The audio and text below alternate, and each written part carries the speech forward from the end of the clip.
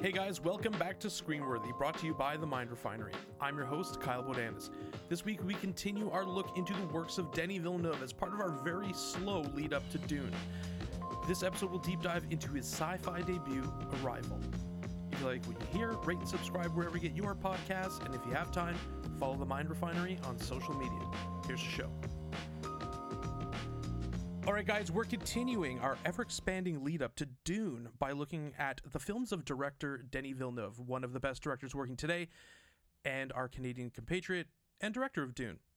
So joining me today to talk about Arrival are Mind Refinery Creatives John Neal. What up? And one of the hosts of Buffs and Nerfs, Sam Hall. Oh wait, do we have? Is it Sam Hall or Lanza we have today? No, it's the worst one. It's the less it's the less engaging one. I was specifically told that we would be getting Sam Hall today. I'm fucking like great value Sam Hall, if anything. Sam Hall Light. It's like Fisher Price. It's like President's Choice Memories of Sam Hall. Baby's first Sam Hall. So Arrival was adapted from Ted Chiang's. Wait, hold on. Do you actually want to introduce me at all? Oh my god! Or just leave it as budget Sam Hall. No, I just fucked up the joke. Okay, no, now I have to go with Sam's joke. Okay, guys, and also joining us is co-host of Buffs and Nerfs, the bad one, Andrew Lanza. Hey, thanks for having me. So Arrival was adapted from Ted Chiang's short story, The Story of Your Life, which I believe won a Nebula Prize which is a literary prize for science fiction writing. It was adapted by Eric Hesserer, who almost gave up on trying to adapt the project because no one was willing to, do it. No one was biting. So eventually gets picked up. Enter Denis Villeneuve, who is looking to do his first science fiction film. He's itching for it. And he's approached about Arrival. He agrees, and we're off to the races. So first what I want to do is I want to talk about where is Villeneuve in his career going into this flick? How is he viewed by Hollywood? Why don't you start us off, John Neal? Well, where is he at? He's a big up-and-comer. A visionary director, up-and-comer. The film he did prior to this is Sicario, which, other than Arrival, is probably my favorite film that he's ever done. And I think we talked about this on the Sicario podcast, I believe, where it was kind of his jumping off point as far as his scaling up of things and his ability to deal with sort of lower budgets and doing more with less. And yeah, he's basically on the cusp pretty much right before Arrival, I would say. Yeah, he's definitely on the map at this point. You know what I mean? You can definitely see it in the movie, though, like the budget that he was working with Arrival. I would have loved to have seen a little bit more money for this project in the end. But yeah, I mean, he's already made a name for himself in Canada. He's coming off the back of the release, as John said, of Sicario. You had, Enemy and Prisoners before that. And yeah, he was just kind of churning out these like hits, these kind of like maybe like slightly under the radar hits, like maybe not huge mainstream movies, not these huge blockbusters or anything like that. So it's nice to see him kind of go this route where he's going for like more of a bigger sci-fi flick, which ended up in the end to be kind of a smaller picture. But at least from the initial teasers and stuff, you definitely kind of got more of a grandiose scale, kind of more almost like an Independence Day closer thing, while it definitely kind of turned out obviously to be more like a movie about the themes of loss and memory and time and all these other things. So it was just super nice to see that. I mean, as you guys said, he's the upstart. He passes the first Hollywood litmus test, which is not taking a bunch of cash and setting it on fire on his previous films. Yeah. He does really well with Sicario. Again, I think he was working in the 30s or 40s on that, millions on that budget. Mm-hmm. Please reference the previous podcast for that particular number. And he turns it into, like 200 million domestic. And that's the name of the game, is taking money and making it. And if you do that, you're going to keep working. And, they were likely impressed by the money he was able to turn, his creative, his set management. And they said, hey, we'll see if we can do it. Also, I feel like one of your standard science fiction directors working in the game today would probably be a little heavy-handed on this one as well, because I mean, this isn't like, this is a science fiction film, but like the thematic elements on it and like the focus on it isn't science fiction. So like it's the more in the personal story of Amy Adams' character and just like ideas, that we're going to get into. Obviously this opened up a massive door for him. So what were our initial thoughts on this movie? Go ahead, Andrew. Fire away. Honestly, I remember really wanting to see it, and I remember missing this one at theaters, actually. And I watched it after the fact, after it came out, for home. And I watched it, and I was just absolutely blown away. I thought it was just a beautiful, beautiful film. I thought it was, excellently executed. As I said there earlier, I wish I had a bit more of a budget. There were some, I feel like the CG a lot of times, especially, for instance, like when they're going up into like the, what do you call it, like the ship for the first time, and like the faces are like plastered on the suits. It's just, oh my god, it took me out of it so badly. But anyway, overall, I just like high level thoughts, like top level, I just really enjoyed it. It's just a really watchable flick. It's really tight too. Like it runs really fast. Even though it is like a 2-hour movie, it feels a lot shorter than that. I don't know. At least I felt that way. I was always kind of like looking forward to that next time that they're going to interact with the aliens. They kind of have that time frame to it where every 12 hours is it 12 hours? Yeah. Anyway, yeah, every 12 hours they go up. So it kind of had that like time frame, that good pacing to it where, there's that set pacing. So yeah, overall I liked it. How about you guys? It's the kind of movie that makes you think about it days after you see it. And I think that's probably a good standard to hit for a great science fiction film, because, good sci-fi is always rooted in sort of present day themes. And I think just the fact that Villeneuve was able to sort of take a really creative stance on this idea of being able to see the future and then deciding whether or not to change things. He made it accessible through, a very sort of hard to do science fiction story about, aliens visiting Earth. It's just an angle on it that has never really been explored before, and certainly not this way. So, I mean, I was floored by it. Just the ideas presented and just thinking about, sort of the ramifications and what it means, that was amazing, for me at least. I mean, I kind of low-key feel it's one of the better science fiction films ever made. It's really fucking good. It was interesting. The performances were great. I loved how the crux of the film was firmly focused on Louise's narrative, centered around the story of her, her daughter, and, this idea of time. Yeah, and being spoilers. Circular.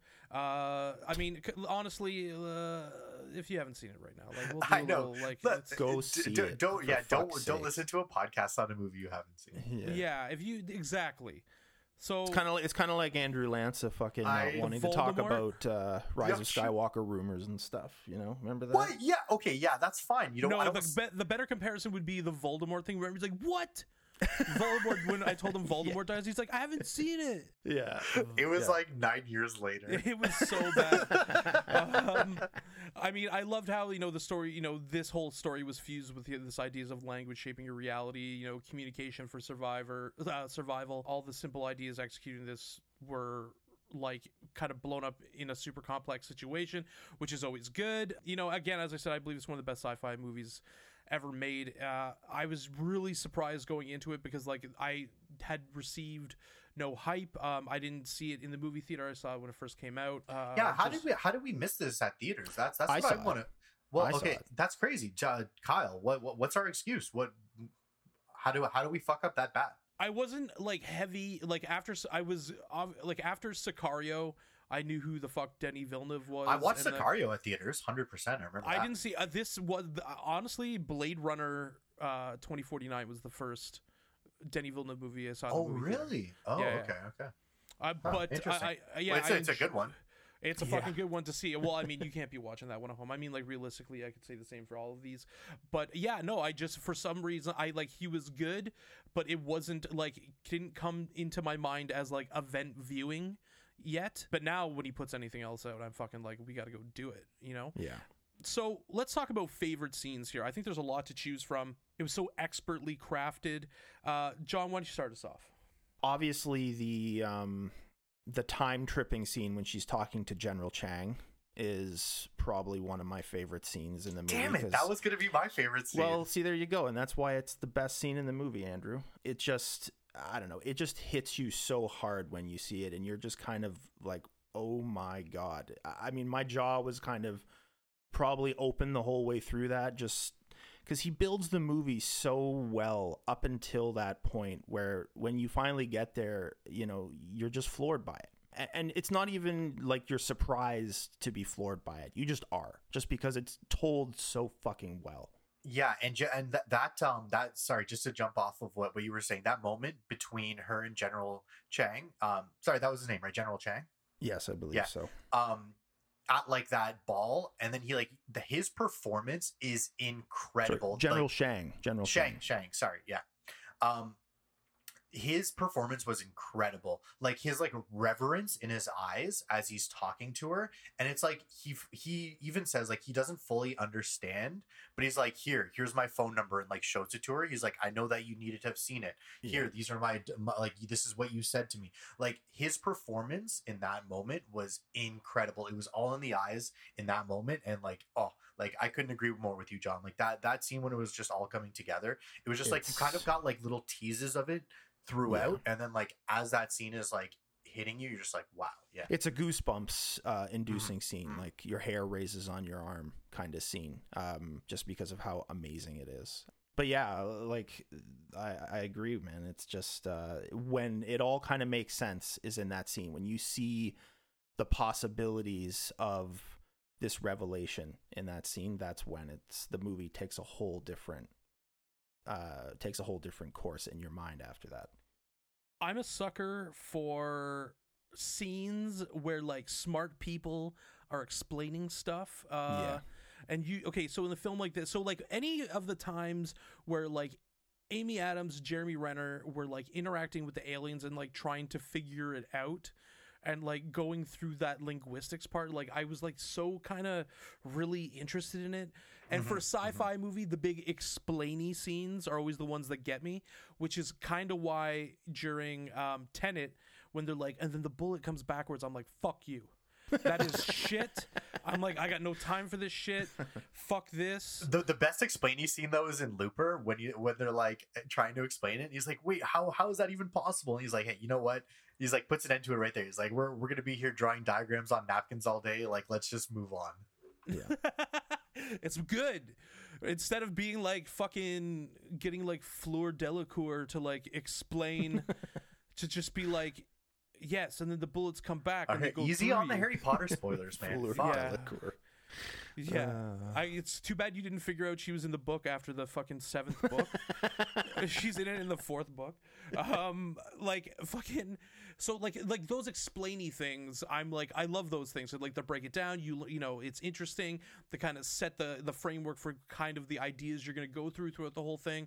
And I just really liked it. I thought Amy Adams, and we're going to talk about Amy Adams' performance, which was fantastic moving forward. But I thought like she was really good at kind of explaining that. And I thought that as she explained like those like the heady ideas that were going into it, it really like, and just how they dovetail into the thematic elements of the film was really, really good. So it kind of like explains it. So because I mean, like, I'm going to ask you this question. In terms of thematic elements and what happens at the end of this movie and all this kind of stuff, like how much head scratching were you done at the end of it, or did you like completely get it? It was a little bit of head scratching, but I got what the film was about. I got what it was saying and what it was trying to do, but there was still some things I was confused about just for like the meaning of them, and sort of it was more about the smaller moments and kind of what was happening, but second viewing, you get the whole thing. And I think this is actually a film that requires more than one watch, to be honest with you, because there's so many subtle details in it that you can pick up after the first watch that just enhance the movie even more. Yeah, I definitely, you know, there was a lot to take in. Like, it was a lot to take in as well. Sorry. Yeah, I mean, like, it's pretty well kind of laid out in the end what's going on. Like, it's not like a Tenet where you're just kind of sitting there, like, you know, like, I think I got what happened. Like, but you understand. In a way, you did. in a way. I you know, there's definitely the Van Eyck moments where you're just staring at the screen where you're like, what the fuck? No, okay, there was none of that. There was none of that in Arrival. There was no wondrous, shockingly annoyance for Arrival. But yeah, I mean, obviously it takes a while to unpack. Like, definitely after the movie, you can't just be like, yep, I saw that, cool, like, put it on the shelf and, like, never think about it again. You kind of have to unpack it, and you kind of have to you know, revisit in your mind, just kind of like you know, think of some of the themes that it was that it was portraying in the film, and, you know, just unpack some of the, you know, just the more high level ideas. It's I don't know, I guess overall I got it. I also guess, like, with any big idea like this, there's also kind of, for me, a little bit of self-doubt. Like, did I get everything? Is there more that I missed? You know, well, I feel like there's always going to be more. There's always going to be something that you miss, some sort of symbolism or some sort of, like, visual or audio cue, or, like, you know, the way, like, the cephalopods, like, said something, like, it's actually, like, if you go into, like, the audio, and you know what I mean? Heptapods? What did I say? Cephalopod? Yeah, they're octopus. It's just an octopus is walking by. Hepta-7. Yeah. My bad.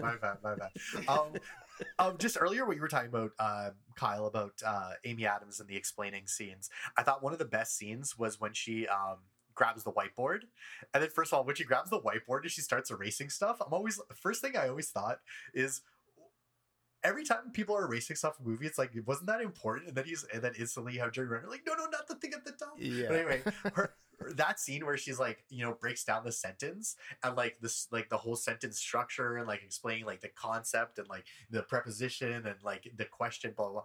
That scene I thought was, as far as, like, the explainy scenes, I thought that was, like, the best explainy scene. I love the it's almost like kind of like a Sorkin, where it's like, I don't know, just like the kind of fucking visual representation. Like, I can see her doing that on a window at Harvard or something. Yeah, just fucking drawing it on a window at Harvard. Of course, I got this right away and kind of judged anybody who didn't.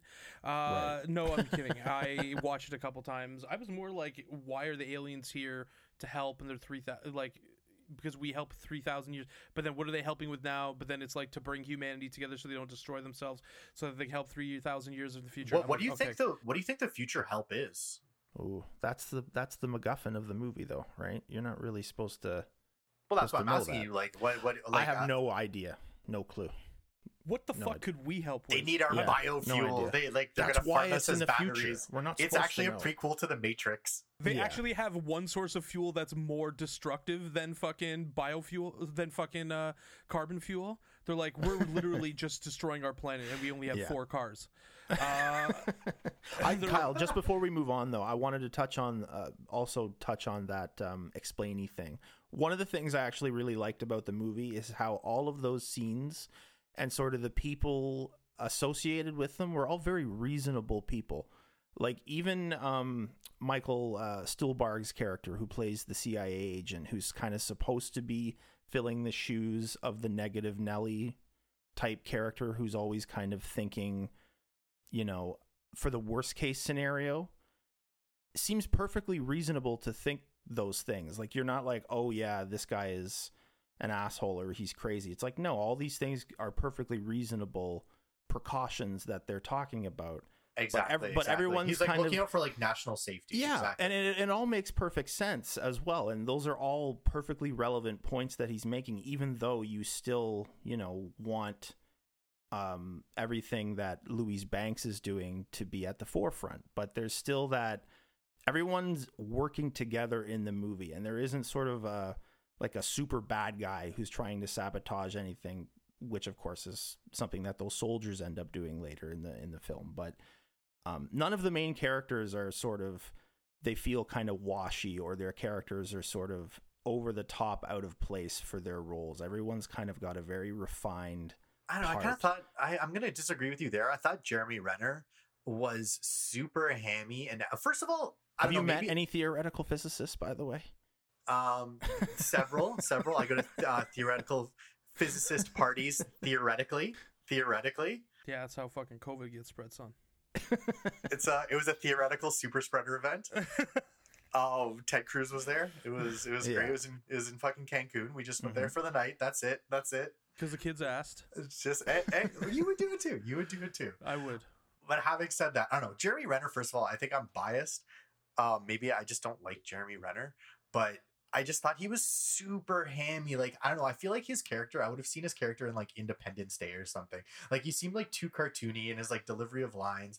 I don't know. He took me out completely. I thought everybody else was great. Forrest Whitaker, like even, what was the dude you said, John? The guy from like A Single Man and stuff? Michael Stuhlbarg, who plays Agent Halpern. He was great. Like the scene where he's like, whose phone is that? They're like, it's your phone. And just like his reaction to it. Yeah. Like everybody was great in that movie, except I just, Okay, hold off on the character stuff because we're like going to get into that. We're going to like literally go into it, and I have a number of one-liners to throw into it. So like, I will say this is that they do the tropes of first contact in movies, but they do them in a completely different way and ride them out. Like they always have the guy who's like, we got to kill the aliens. We're fucked. And then it's always like the balance between like, are we going to take like a more martial stance towards them, or are we going to try to like make peace and stuff like that? And I think though this movie starts with those because it's inevitable questions, but then really goes in a completely different direction with it. That's why I like it, because it subverts tropes without like being ridiculous, without making like, you know, The Last Jedi. So I like. We'll move on to performances here because Lance opened the genie is out of the bottle. I want to start. My B. No, it's. I pre-segued. When you bring Andrew Lance onto a project, you have to just understand that anything could happen. Let's start with Amy Adams. First of all, how do we feel about Amy Adams in general? Lovely. Thumbs up, yeah. Big thumbs up for Amy Adams. I thought she was great in this movie. She's really good. I don't think I've seen her in anything where I really didn't like her, to be honest. Batman vs Superman is her best role, though. You know what? I like what's it called? What was the other one before? Man of Steel? Was it John? Yeah. She was pretty good in Man of Steel. She was good Lois Lane. Yeah. If they actually let her play Lois Lane properly, she's a great Lois Lane. But yeah. Yeah. And she's one of the only things that's redeemable in Batman vs. Superman, because that movie sucks. Does she have a better role than this one? I don't think so. Off the top of my head, I haven't done like a deep dive on her catalog, but I'm going to say this is probably her best role. For me, it's this and The Fighter. She's really good in that. Right, The Fighter's good. Yeah, but this is Big like Short. Big Short. No, sorry, not Big Short. Wait, no. Wait, was she in The Big Short or no? The other one. No. She was in American Hustle. She wasn't. Yeah, she was in American Hustle. Yes, thank you, American Hustle. I just couldn't. She also played Lynn Cheney in Vice with Christian Bale, which right. She was really good. In my opinion, it's not as good as this, but that was a great part for her in that as well. That movie was kind of meh. Like the performances were great. Yeah, performances were really good. The movie as a whole was kind of meh. Like I didn't mind it. Yeah, so I think this is probably one of her two best roles. You know, it's subdued and completely on point. You know, in the moments where she's doing that heady linguistic stuff, she's really good. She's totally believable. It's very natural. You know, and just like her facial expressions and her nonverbal communication, just, you know, dealing with the premonition sequences and the dream sequences as if, you know, because she's kind of lucid during them where they're happening and she realizes that she hasn't seen it before, you know, and then that's all on top of like the physical rigors of what's happening and like the stress of, you know, her character's going through so much shit and she's able to like kind of really control it, not make it too much, not make it over the top, make it like really subdued, and I was just real. I thought she was perfect casting for this. I couldn't see anybody else in this role. To be honest. And I think a movie like this also, like this film specifically, requires her performance to really carry the themes and the film. About to say that. And it's so difficult. I imagine it's so difficult for an actor to, project things that no one has any experiences with, like, ever. And it's just interesting to see how you can encompass that. And, that's partially her brilliant performance and the direction of the film and the way it's put together. But it's just an amazing sort of lead performance, and it completely carries the themes of the film so well. And that's why I think this might be her best film. Another film she was in, actually, that I totally forgot about, that I think might be maybe her second or third behind this, is The Master. Yeah, that I totally forgot about. Right. She Yeah. plays Philip Seymour Hoffman's that's like wife. a tour de force by everybody. It's but that's the thing, though. She's such a good actress, and she picks her parts, I think, super well. That completely complement sort of what she's able to do. Did anybody? Sorry, continue.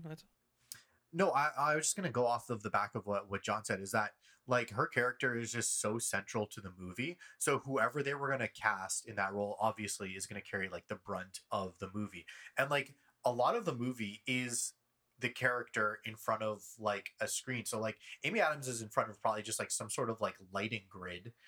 And, like, she's just acting with that. So to convey that emotion when you're doing that, and, like, I just thought it was just such an amazing performance, and it was so, like, nuanced and tight, and it was just such a personal story that I don't know, I just thought like it would have been hard for anybody else to fill that role. I really can't I can't think of anybody else. Who do you think could maybe have been recast?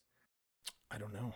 She was Villeneuve's first choice, by the way, for the part, and I don't really know who else. Maybe a Jessica Chastain type could have done it. That's like I feel like that's the only, like, I can't think of anybody else other than Jessica Chastain, because I don't think she's as good as Amy Adams, but she can do that kind of stuff. You know what I mean? Yeah. Okay, so what about, like, a Susan Sarandon? Like 20 years ago. Yeah. Okay, fine. Yeah. I feel like Susan Sarandon would have knocked this out in the 90s.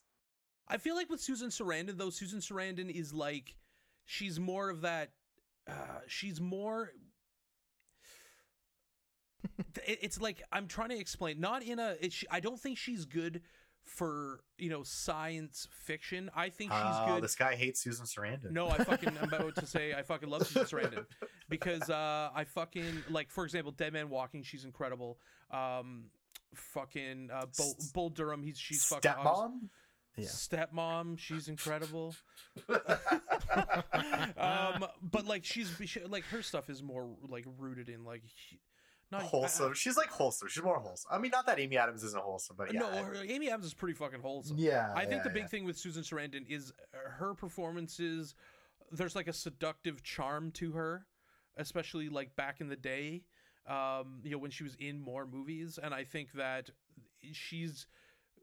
I don't think she's would be better at playing these colder kind of roles, is I guess what I'm saying. Because, I mean, and this is where I think Amy Adams is just a little, like, far more, just more diverse. And I think that's the big thing with someone like Amy Adams, is that there's not a lot of actors out there who have, like, her range, to be honest with you. Yeah. Like, did anybody see Hillbilly Elegy? No. Okay, so she's in that, and she plays, like, a complete mess, just a woman who's addicted to drugs, is a drunk, and, like, she's doing a whole other thing.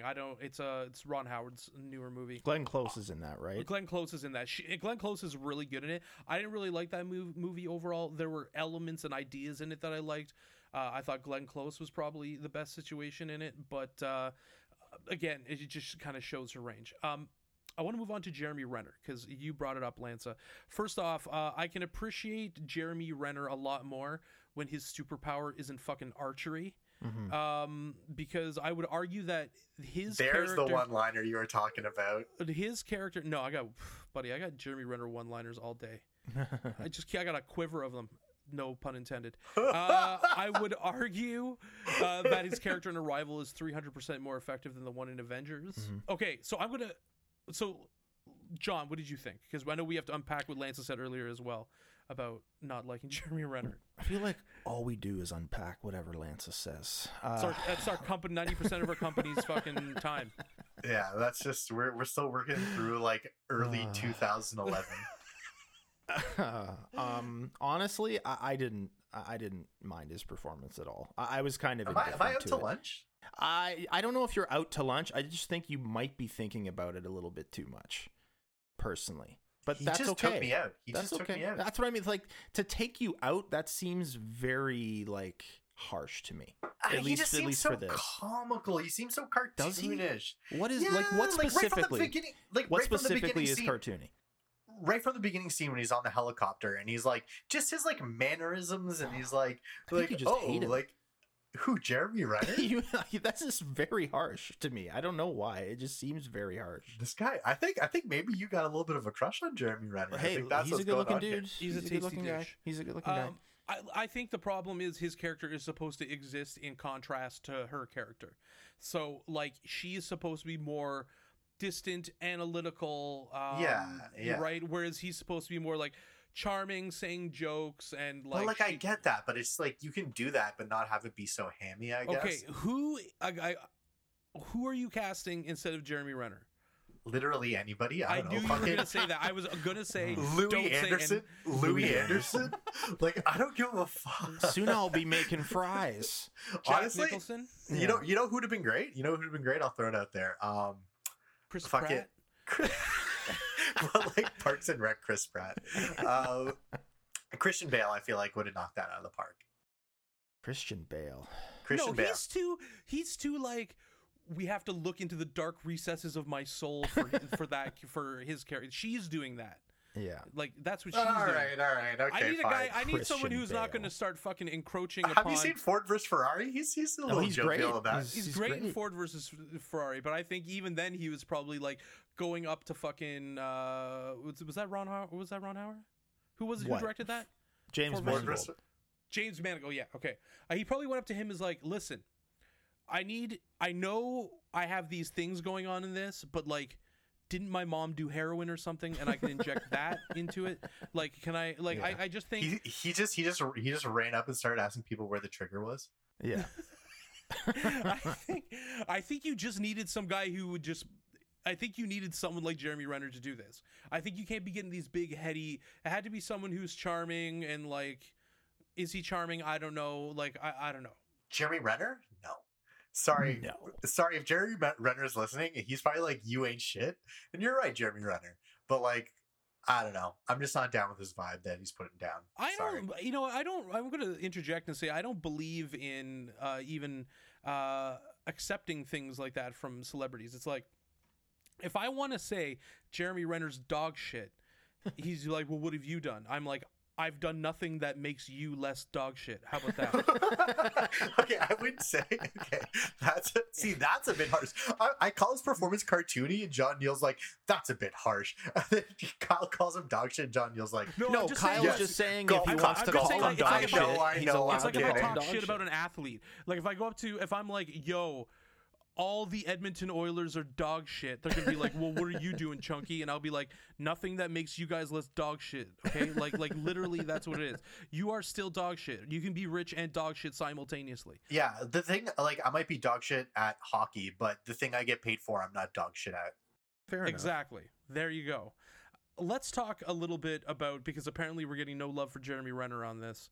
Let's talk a little bit Wait, about. no, you're getting 2/3 love. I'm the odd man out here. I'm not Apparently. even really saying Jeremy Renner is good. Like, I'm thinking about what I would cast him in. Like, first of all, fuck all of his performances in the Avengers. He was in The Bourne Identity, or The Bourne, which was the newer one, The Bourne Ultimatum. So- I can't What even was the one? What was the one with the bombs?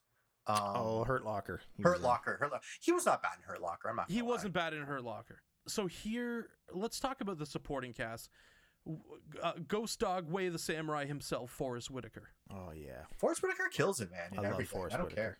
He kind of just plays himself, but I'm okay with it. Yeah, like he's except for was it Last King of Scotland? I believe he obviously he Idi Amin. He phoned it in on that one, eh? No, I was gonna say he didn't play himself on No. that. I'm gonna say aside from that movie, he pretty much just plays himself. Oh yeah, I mean, honestly, fucking Forrest Whitaker, bring him out for anything. yeah. Yeah, If we're playing if you need someone to play an old white woman, bring out fucking Forrest Whitaker.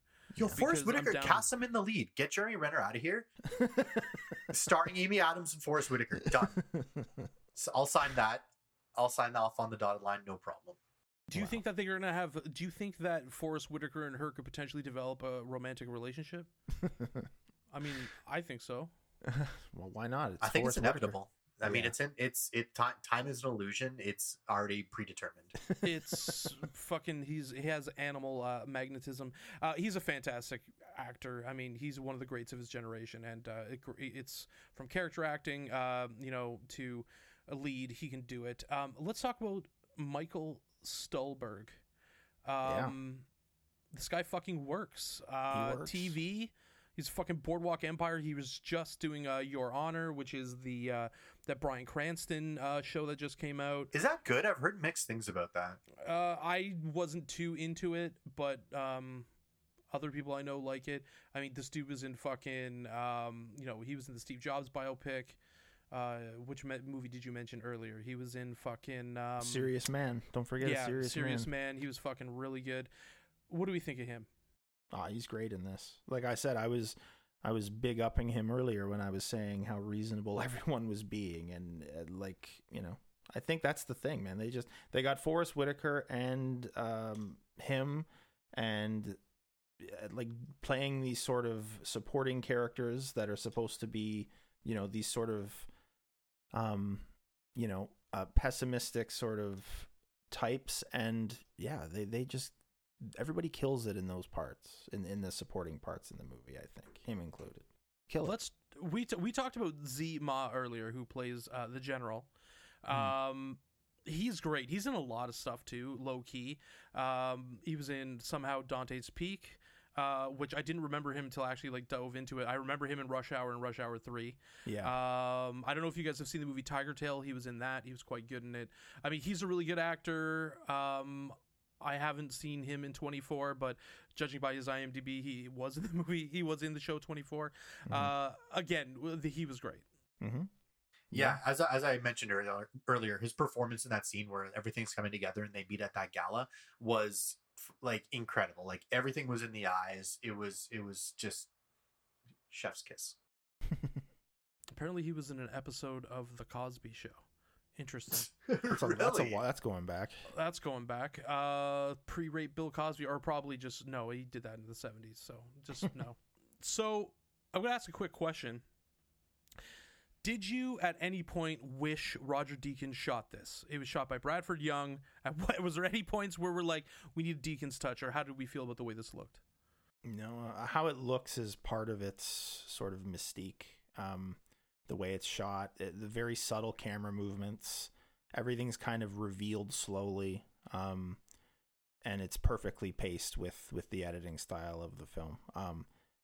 I actually think it was after the fact, because I just assume it's Villeneuve. He's worked with Deakins twice prior to this film on Prisoners and Sicario, that naturally it would just be him doing it again. I had to look up who the DP was because I had no idea who it was. Yeah. Yeah, I thought the lighting was really quite nice, and the cinematography was really beautiful. Like you had this I don't know, I kind of felt like it just kept in the theme of the movie. Like you kind of had this really soft lighting all the way through that kind of symbolized the almost like the void that the aliens live in, the cephalopods. Yeah. Cephalopods, yeah. It's a squid. Yeah. No, what do they call heptapods? Heptapods. Jesus Christ. Yeah. Yeah, so I don't know. I just thought the lighting and everything was really well done. I could obviously say Deakins should shoot everything ever. But yeah, no, I thought the guy that shot this, what's his name? Bradford Young. Bradford Young. Yeah, I thought he did a really nice job. I was taking a look at his IMDb, and he did some other nice he did like Selma and That was a well shot movie. yeah, and he did a couple other things. So I was like, oh yeah, this guy shot that. Okay, cool. But yeah, I thought that he did a really good job. And then he's coming, and then he's worked how many times since with Deakins, Villeneuve? Since this film? Yeah, Once. Blade Runner. once. That's it. Okay. And And then who shot Dune? It's the gentleman that is shooting the Batman right now. I forget his name. I'll look him up though. It's funny because you mentioned the lighting, and like Denis Villeneuve going into this was very much like, we need a cinematographer who's good with natural light, because that's kind of what he was looking for.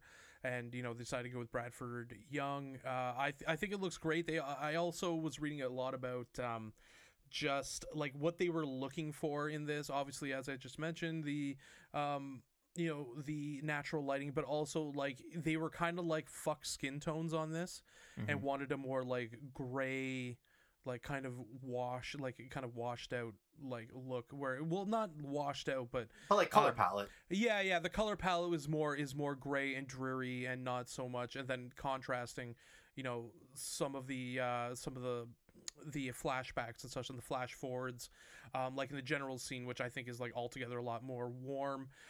So like, I mean, he did a great job. He's done some good work. I thought this looked really good. I really enjoyed the visual style. I thought it worked well. I thought it worked well for what the VFX mock-up of the aliens were and everything, because obviously they didn't have a ton of budget to do massive VFX shit and all this kind of stuff. So they kind of put it all together in a way that worked really well visually. So I thought they were able to do that really well. And like, again, this is a $47 million movie, and it's sure as hell better than fucking some of the $200, $250, $300 million movies that are put together. Greg Fraser is the name of the DP that's doing Dune. So yeah, he's doing the Batman right now, and he did 3 episodes of The Mandalorian. He's worked on Vice, Rogue One, Star Wars Story, Foxcatcher, Zero Dark 30. So he's got this shit going. Oh yeah. So one of the final things I want to look at before we get into, where does this rank in the Denis Villeneuve catalog? This is Denis Villeneuve's first foray into science fiction, but now as we anticipate Dune, he's become the sci-fi hot hand.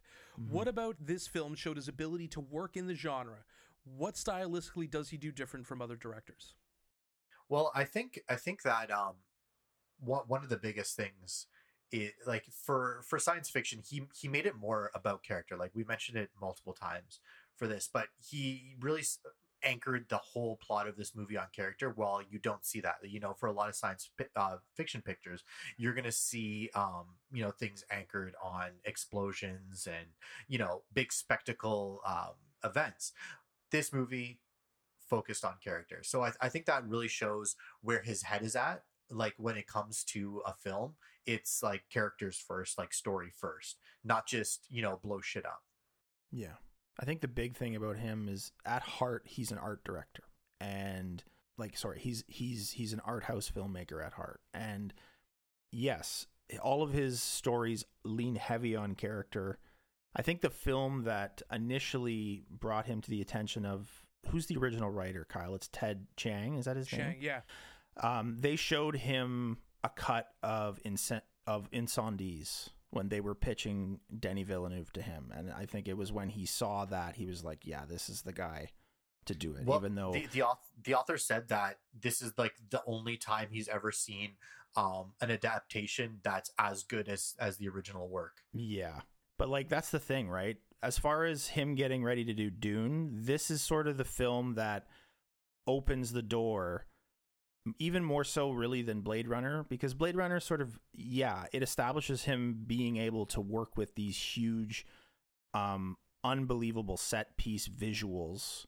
So that's one part of it. But then it's his ability to get inside the head of the characters and tell a very subtle inward story amidst all of this grand spectacle. And that's what Dune needs as far as a storyteller, because there's so much internal character stuff with Dune, so much inner monologue, that I feel like he might be the only one living right now able to deal with films on this scale that is able to do it justice, just because of the fact that he relies so heavily on his ability to deal with characters, their emotions, and how that correlates to the story. So yeah, you know what I think Denis Villeneuve does differently in a flick like Prisoners versus a flick like Arrival? Fucking absolutely nothing. He just, you know what I mean? Yeah. He's not bullied by genre. Mm-hmm. He doesn't have to try to become a different filmmaker because he's doing a sci-fi film, and there has to be like, it changes process, and characters are still characters. Story is still story. They have wants, needs, and sensitivities, and they're reacting to their world and what's happening in it. And for some reason, with a lot of science fiction stuff, as soon as the director's like, oh, it's science fiction, it's like their sense of character and those fundamental ideas go out the fucking window. You know what I mean? Yeah. I feel like it's like Game of Thrones with fantasy. You know what I mean? And that's one of the things that he brought to Blade Runner that was actually different than what Ridley Scott brought to it, because Ridley Scott kind of brought sort of this world. It wasn't really about a character and sort of their inward journey. It was more about just introducing the audience to this cyberpunk landscape, and we got to follow a Blade Runner, but that was about it. Whereas Villeneuve really got inside the head of an actual replicant and told the story through the character in a way that the first movie didn't. The first movie set the groundwork and all of that, but it enabled Villeneuve to come in and do what he does best and give it a spin that is uniquely his. And I think that's what I loved about it so much, was just that we actually got to explore a character that was a replicant, and that made it so much more interesting.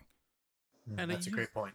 I use the example of like Game of Thrones, like Benioff and Weiss, and like how that is two different shows. When they're focusing on character and all this, all that shit, the show is amazing, and they're, you know what I mean. But the second they like come to and realize they're making a fantasy show as well, it just goes completely off the fucking rails, and they just like abandon what they're doing.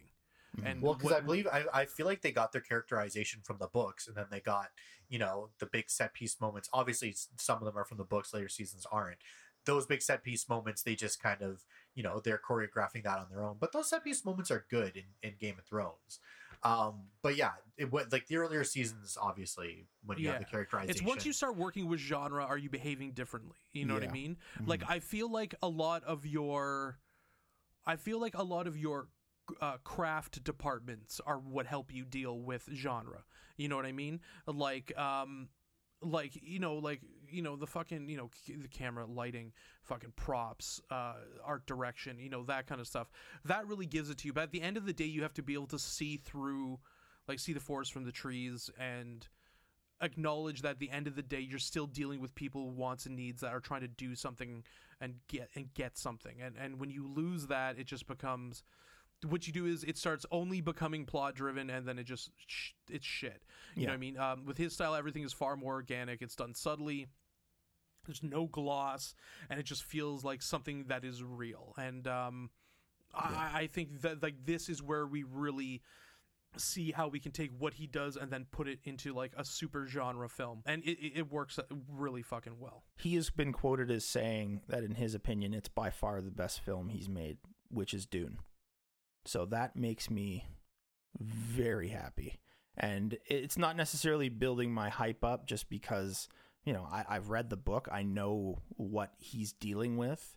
It's a lot to deal with in order to do it justice. It's a Lord of the Rings level weight on his shoulder with Dune. And I am so excited to see what he does with it, just on a character level, because that's where his strengths are. And even through all of his films, Incendies, Prisoners, Sicario, they're all focused on these really interesting characters, these leading characters. And I'm so pumped to see what he does with Paul Atreides. It's going to be awesome. Let's finish up by talking about where this film ranks in his catalog. I'd say it's my favorite of his, for sure. Blade Runner would be the only close second, but this I think is his best work so far. I'm a little biased to the Blade Runner thing, obviously, because I love Blade Runner. So this is probably taking, and Sicario. Like Sicario was really my first. Sicario's sick. Sicario's so good. That was really my first introduction to Denis Villeneuve was Sicario. But honestly, you can pretty much stack any of his previous, like Incendies hit me really hard when I saw it the first time. It's a magnificent film, and even Prisoners, man. Prisoners is just so visceral, just so grimy. Yeah. You just feel gross after that fucking movie. And it's just like everything works, but it's just like the guy was already an established director coming out of, Quebec. And, that kind of says something.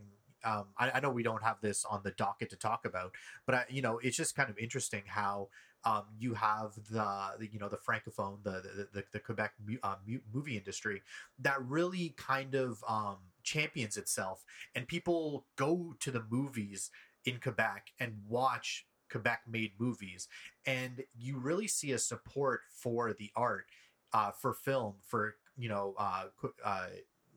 Quebec is a province in Canada, obviously. For they really support their films, and you can go to a lot of movie theaters in Quebec and you can watch a movie direct, that is a full, it's in French, it's made by a full Quebec crew, actors, whatever, and you see some of these movies bleed into the mainstream, like Good Cop, Bon Cop, and some other stuff, if that is the title. I can't remember exactly, but it goes to show you that people can make it in that industry. And this guy came out of Quebec already. I think he directed 3 movies before that. Incendies would be his last one that was, I believe, solely and produced that really in Quebec. broke him. Yeah, and then that really broke him through. Yeah. And it's like you have, and you don't have that in Canada. You don't have You mean in Ontario, outside of Quebec? Yeah, outside of Quebec. You don't have that in the rest of Canada, where you can go see a lot of times. I mean, obviously now movie theaters are closed, but you don't have times where you can go to the movies and watch a Canadian made movie. Once in a while you will be able to, but it's only if that movie kind of has already gotten big in America.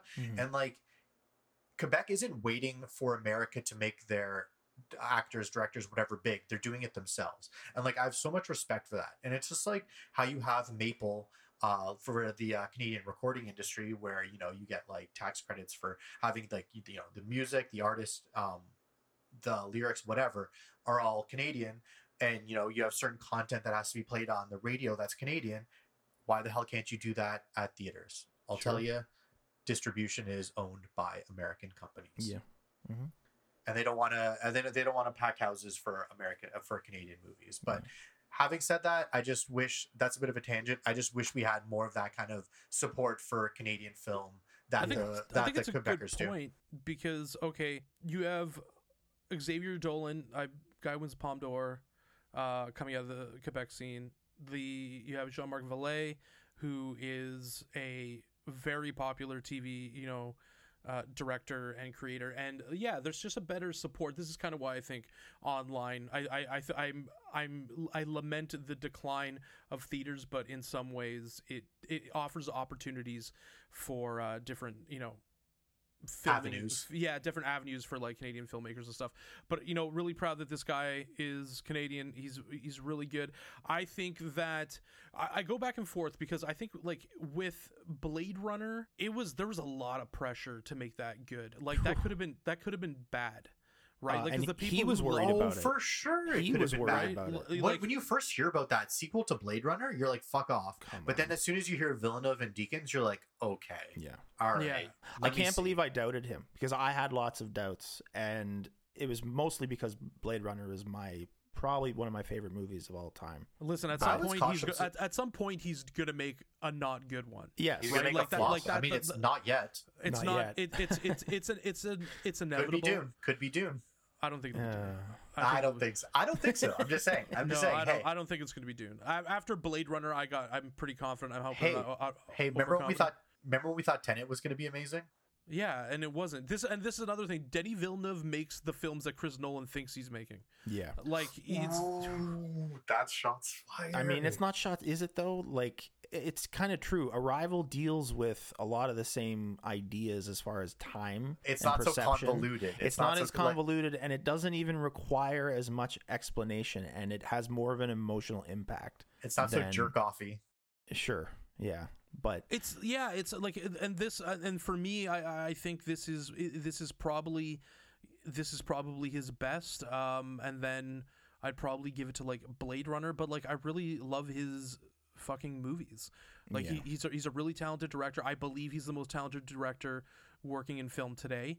And Chris Nolan can suck one on that. He's also still pretty much solely making films for the theater, which is another reason why, you know, I think he's what you were just saying. He's probably the best working director, at least right at this very moment. This guy can take my money. Like he can take all of my fucking money. Yeah, he can take my money because he's putting out, like, there's a dedication. You guys are simping for Villeneuve. Eh?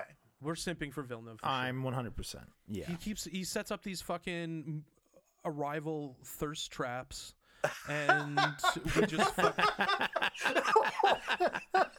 like they're like nerd thirst traps. They are nerd thirst traps. They are. They're like nerd thirst traps. And I mean, what he does is absolutely fucking incredible. And this is the thing with, again, like, why he okay, here's the thing. Chris Nolan tries to make everything complicated, right?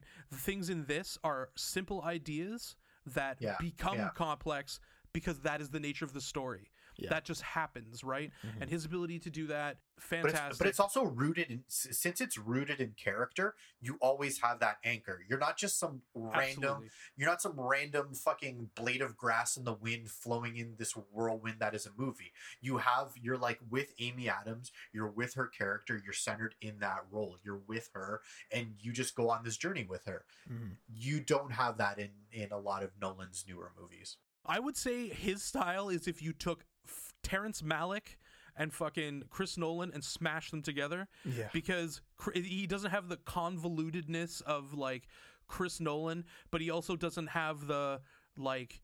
He has the tightness that Malick doesn't have. Yeah. Yeah. Yes. And also he doesn't have like 3-minute time lapse of a leaf. Yeah. And like, he's got a script.